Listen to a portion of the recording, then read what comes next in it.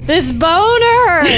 It's on us. Show is Weighing us down. It's a Boxing Day boner. You can Boom, boom. Boxing Day is, of course, the day after Christmas when the Brits fight each other. over all of the wrappings that they need to recycle. Mm-hmm. That's super true. They come to blows. They come to fisticuffs, as they say, across the pond. And across the nation. Across the nation, across the pond. Mm-hmm. And, you know, I'm pretty down on the Brits most of the time. You sure are. And so we decided, let's be generous.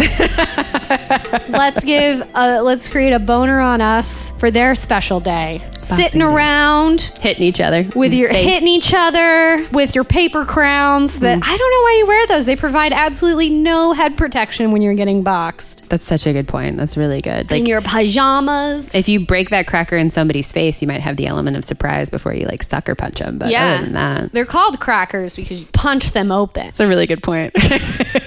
I'm learning. Someone holds the cracker on either end, and then you punch them in the face through the cracker, and then you get to keep the crown. Christmas crackers. Christmas crackers. That's what they are. The British. Eating your cold ham, leftover ham. Watching the BBC Christmas specials. Another reason why this boner on us and the British and the Boxing Day is apropos. It's because on this Boxing Day boner on us, we're talking about enemies to lovers. Yeah, we asked you guys to vote on what trope you liked best, because anytime we ask you to vote on something that you want us to talk about, no one votes. But we got 40 votes this time. Yeah, it turns out you guys want to talk about stuff, you just don't want to listen to us. But enemies to lovers, it's because Morgan is the enemy of England, and now she has to talk about it. Yeah. Merry Christmas. I am the enemy of England. I know. All right, enemies to lovers. Should we have a definition and then wildly speculate why people like it? Yeah. So enemies to lovers is a trope in the romance genre wherein the people don't like each other and then they fall in love. Exactly. Is that it? That's super it. And they have wildly passionate speeches about why they don't like each other and can't be together. And then they start making out. Sometimes rain is involved. I feel like the weather is always very inclement. We should just talk about the 2005 Pride and Prejudice. That's the only one I want to talk about. Matthew Macfadyen will never, ever. Matthew Macfadyen, acceptable Brit. Super acceptable Brit. Pride and Prejudice is the OG enemies to lovers. Of a lot of things. It's the OG romance. People say. And it's also the OG enemies to lovers. Mm-hmm. A lot of people don't know this about Mr. Darcy and Elizabeth Bennet, but they actually didn't like each other. What? Yeah. What? Yeah. Who couldn't like Elizabeth Bennet? She's amazing. At the beginning of the book, Mr. Darcy doesn't. That's true, because she's poor and she's got bad relations. He thinks she's out to gold dig his friend. Yeah, Bingley. Bingley. Oh, Bingley. Doesn't like to read out of doors. I don't either. The sun makes it hard. The sun does make it hard. I like a sun I can control. A lamp. Hot take. It's such a hot take. So Pride and Prejudice and Darcy and Elizabeth may be some people's OG, but my personal OG of this particular romance trope is Beatrice and Benedict from Much Ado About Nothing. Okay. They hate each other so much and then they love each other so much, and it's so good. And they have this beautiful mutual speech at the end where she's like, I love you so much in spite of my heart that there's none left to protest. I've never had hate sex, but I think I'd be really good at it.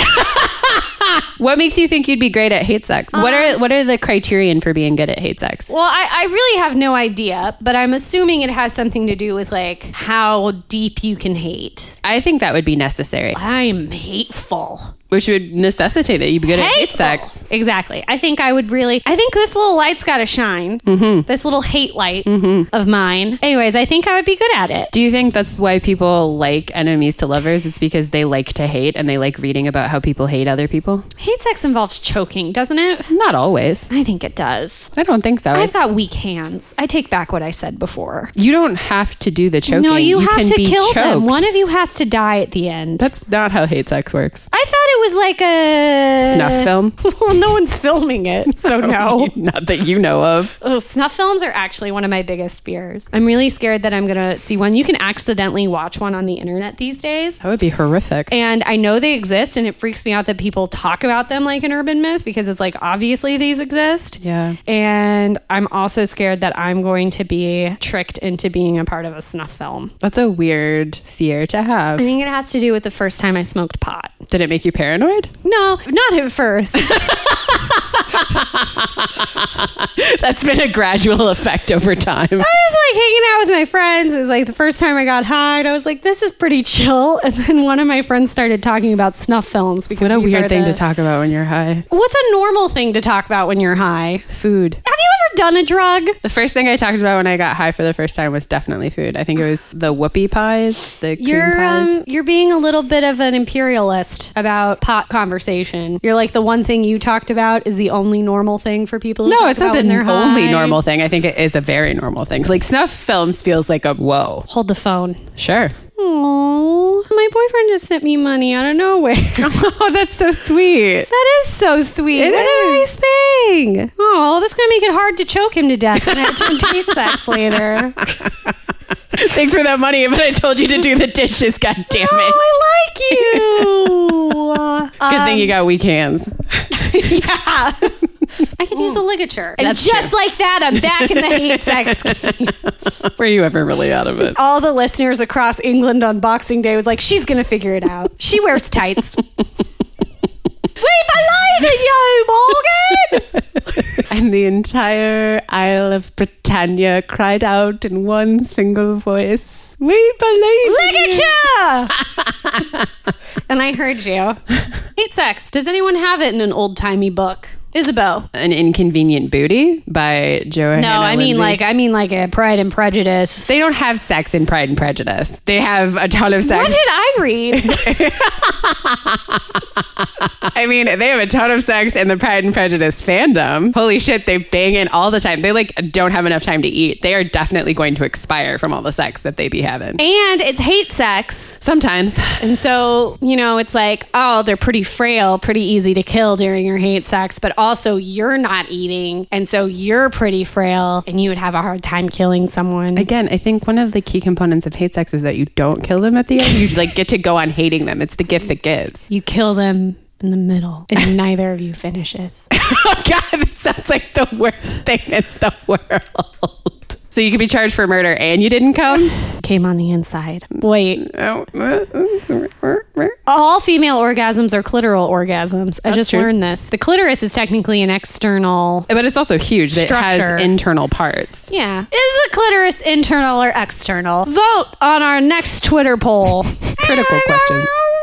Is it internal? Is it external? Both. Like, here's the thing. You can stimulate it with an external tool. If you can do that without, like, performing surgery, I think it's more of an external structure. But you can also stimulate the insides. That's why everybody... But, like, I mean, like, stimulate the insides, yeah, it's still, like, you can access it. Whereas, like, if you're an internal structure, you've got to, like, be cut to get in there. No, because the way in which a vagina works as a sleeve, it's like you can access pieces of the wings of the clitoris through your vagina. Yeah, but I'm saying, like, it just feels like if we're talking about is it more internal, is it more external, the fact that it's so easy to get at the internal parts, they might as well be external. That's a hot take. Clitoris, why don't you just come all the way out? I wonder what that would look like. A penis. You're right. No, because of the wings. I think, like, by necessity, the wings would shift in where they are and how they look. By necessity, don't tell a clitoris what to do by necessity. Let the clitoris figure out what it's doing by necessity. Keep your wings, you little angel. Don't make yourself a tube.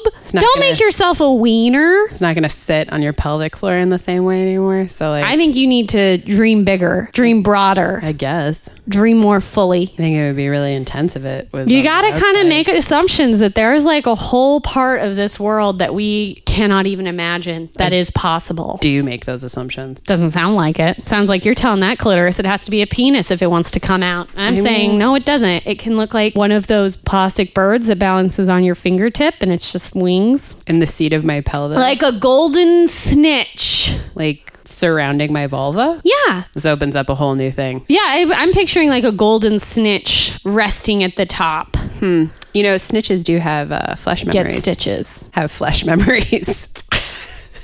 Anyway, we've encountered several enemies to lovers books in our romance podcasting. Yeah, why do you think people voted for this one? Why do you think people like it the best? I think because it deals with strong emotions. I think the love-hate binary is endlessly fascinating for some people. You think it's just a matter of intensity. What were the other options? Friends to lovers? Friends to lovers, the lie one where you have a fake relationship and then it's real. The lie one.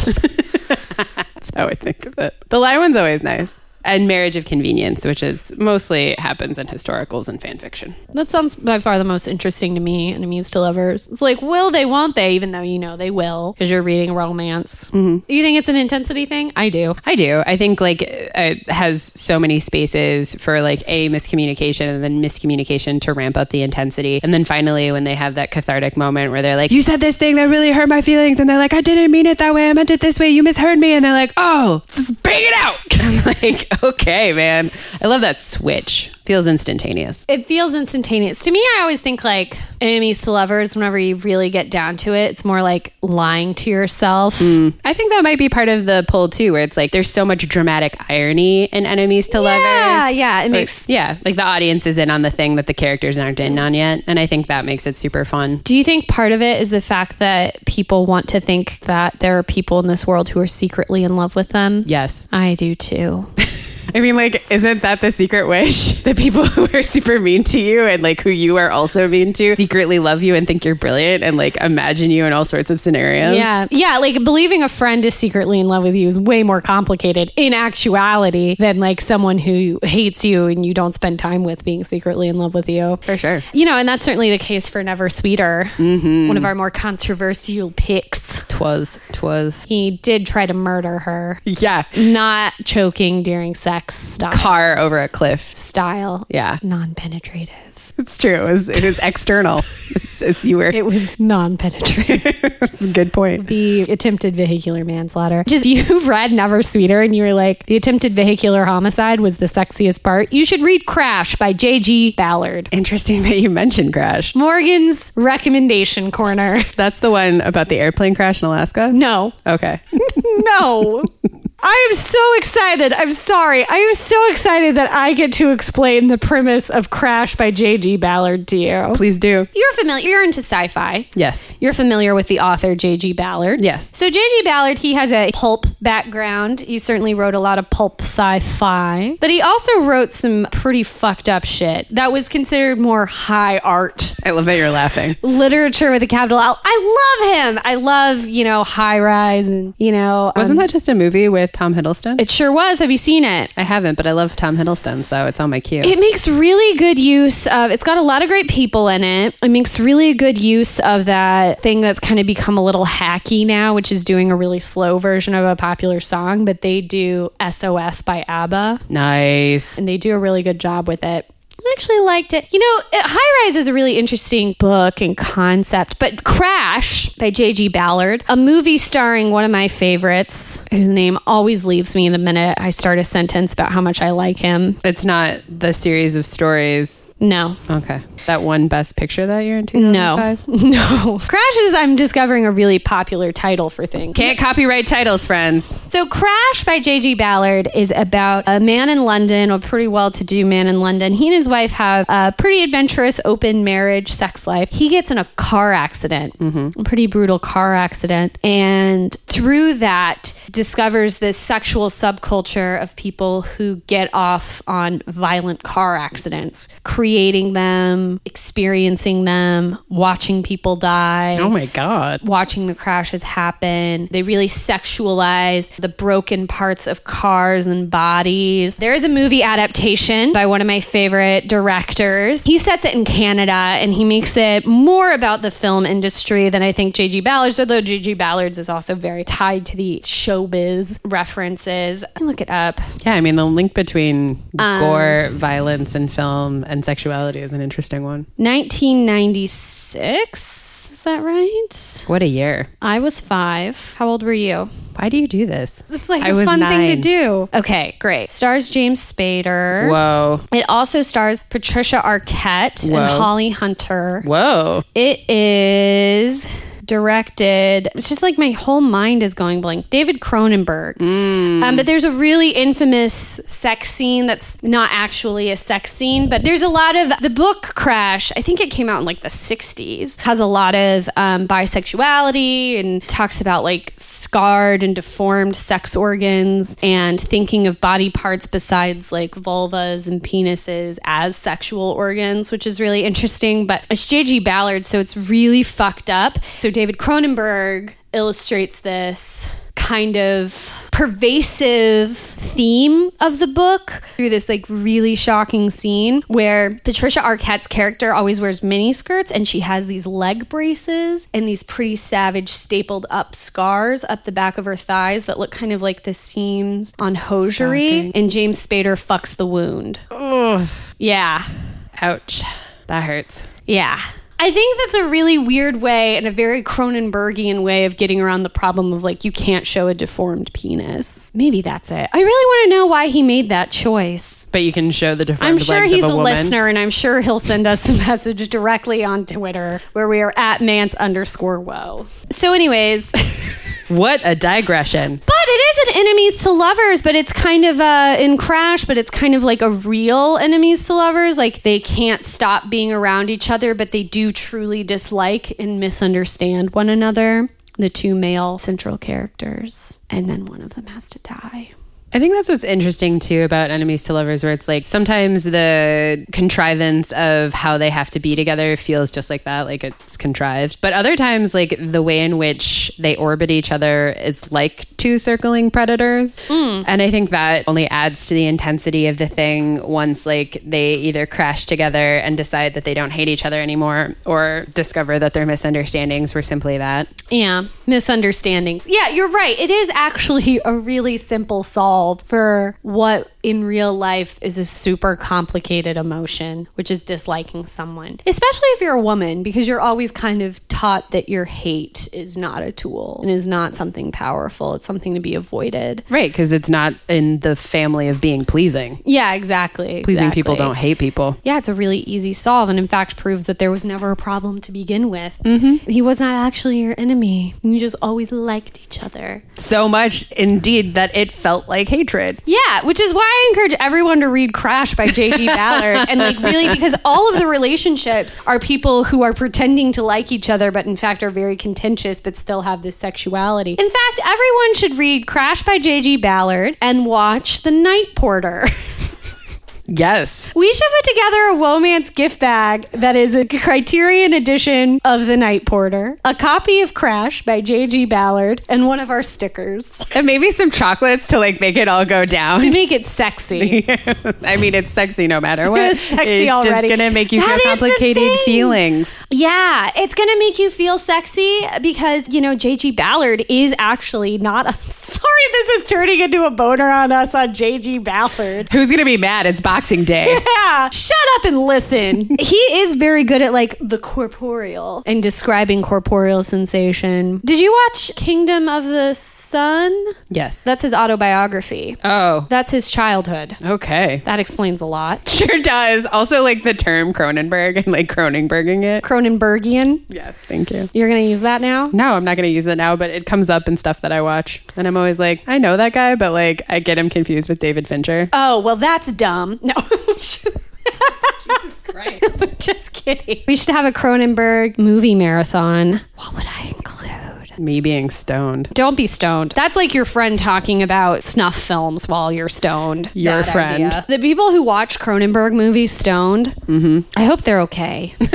I hope they're okay too. That's it. But yeah, J.G. Ballard. No, the Empire of the Sun is J.G. Ballard's autobiography. Crazy. Yeah. So like if you're put in a concentration camp in a same room with your parents and you listen to them fight all day and then have sex all night, you're probably going to produce something similar to Crash. And also, being a post-structuralist, he's got some interesting books, but he's also like a pulp science fiction writer. Big time misogynist. Huge. Kind of comes with the territory in the 60s. Yeah. It's not like Asimov was super kind to women. Not at all. People think J.G. Ballard might be worse, just to give you a yardstick. Cool. How exciting. I don't know. What were we talking about? Enemies to lovers. Enemies to lovers. It does seem like the hype. And it was weird whenever we were looking back at our catalog now, the examples that we have seem pretty limited because it seems like, our first ever episode about Colin and Minnie. Yeah. Enemies to lovers. And then she discovers that he actually was obsessed with her and that's why he called her names. He made up all of those other M names. Mm-hmm. If you discovered an enemy was in fact in love with you, how would you want to find out? Would you want to find out via heartfelt confession, a la Mr. Darcy in the Rain, or strained heartfelt confession? Or would you want to find out via notebook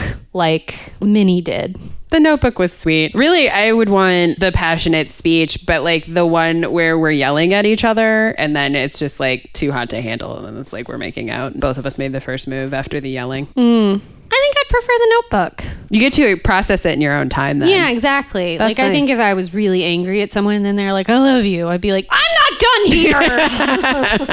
Yeah, exactly. I'm still mad. And I want to like process that with you now. I don't think that would be my move. I think I would feel like very upset. And I would immediately assume that they were lying and trying to get me to stop. Oh, wow. Yelling at them, which is actually what Mr. Darcy was doing. A lot of people don't understand that paratext, or not paratext, that underlying theme is that Mr. Darcy just wanted Elizabeth to stop yelling at him, and then he just kept doubling and tripling down until they ended up married. Happily ever after? You tell me. You tell me. I mean, the fandom certainly thinks so. I think that's pretty much all I have to say. IRL. In real life? In real life, what trope would you most want to live out? Of the 4 that we did for the Twitter poll? Fake one that becomes real? Pretending, and then you're like, we actually fall in love? Because like then there's like acting involved and like you have to convince other people, and then when it all comes out, like it just feels like if I had to enact that in real life, like it would be so deeply complicated. It would just take up so much of my time. I think I would use social media less. Like I think I'd be strangely productive. I think that would be way too much anxiety. It'd be a lot. That would probably be the one I would be least interested in. The lie one, as you described it. I do. The fake one. Yeah. What about you? Which one would you prefer? What's the one where you cut open their couch and then you live in their couch and you pretend to be their couch and then they eventually realize you were there the whole time and you were the most important part of their life? What's that? Couch to lovers? Friends. I would just to like lovers? to hide in a piece of furniture, and then when I emerged, everything had worked out. Why the couch and not the lovers. bed or like other furniture? You know what I mean? Like the couch, depending on their couch, might not be that comfortable. I want to be in a public space. Oh, so you can like eavesdrop? No, just so I can feel seen even when I'm not. Hashtag too real. Someone needs me. I'm so supportive. I'm here for all of you. I'm already a part of your family. I'm always already here. Couch to lovers for sure. Got it. Cool. And with that, the final sip of the peppermint tea consumed. The first sip of the spicy Bloody Mary. Still fresh on my lips. Happy holidays, y'all. Happy Boxing Day Happy to our Boxing Day. second largest listening contingent. You Brits. You did it, you other English-speaking nation. We're glad that you listen. Thank you. This boner on us is I love you. for all of us. Don't hurt yourself, Morgan. I actually love you. Enemies to lovers. Enemies to lovers. It's real. It's real. Britt and I was in your couch the whole time. It was me. I think that's Wales. Oh, I love Wales. Loosen your paper crowns. But never your crackers. Mwah. Mwah.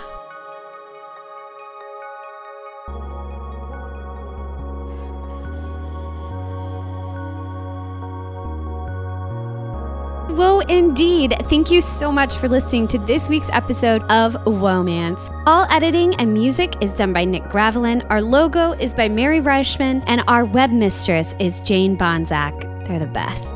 Feeling woeful about having to wait a whole week for more Womance? Well, cheer up, Buttercup. You can creep or connect with us on Instagram, Twitter, or our website. Our webpage is womancepod.com. If you prefer to be more verbose and or direct, why not send us an email? We're womancemail@gmail.com, and we can't wait to hear from you. In the meantime, please don't forget to subscribe, rate, and review us on your favorite podcast listening app.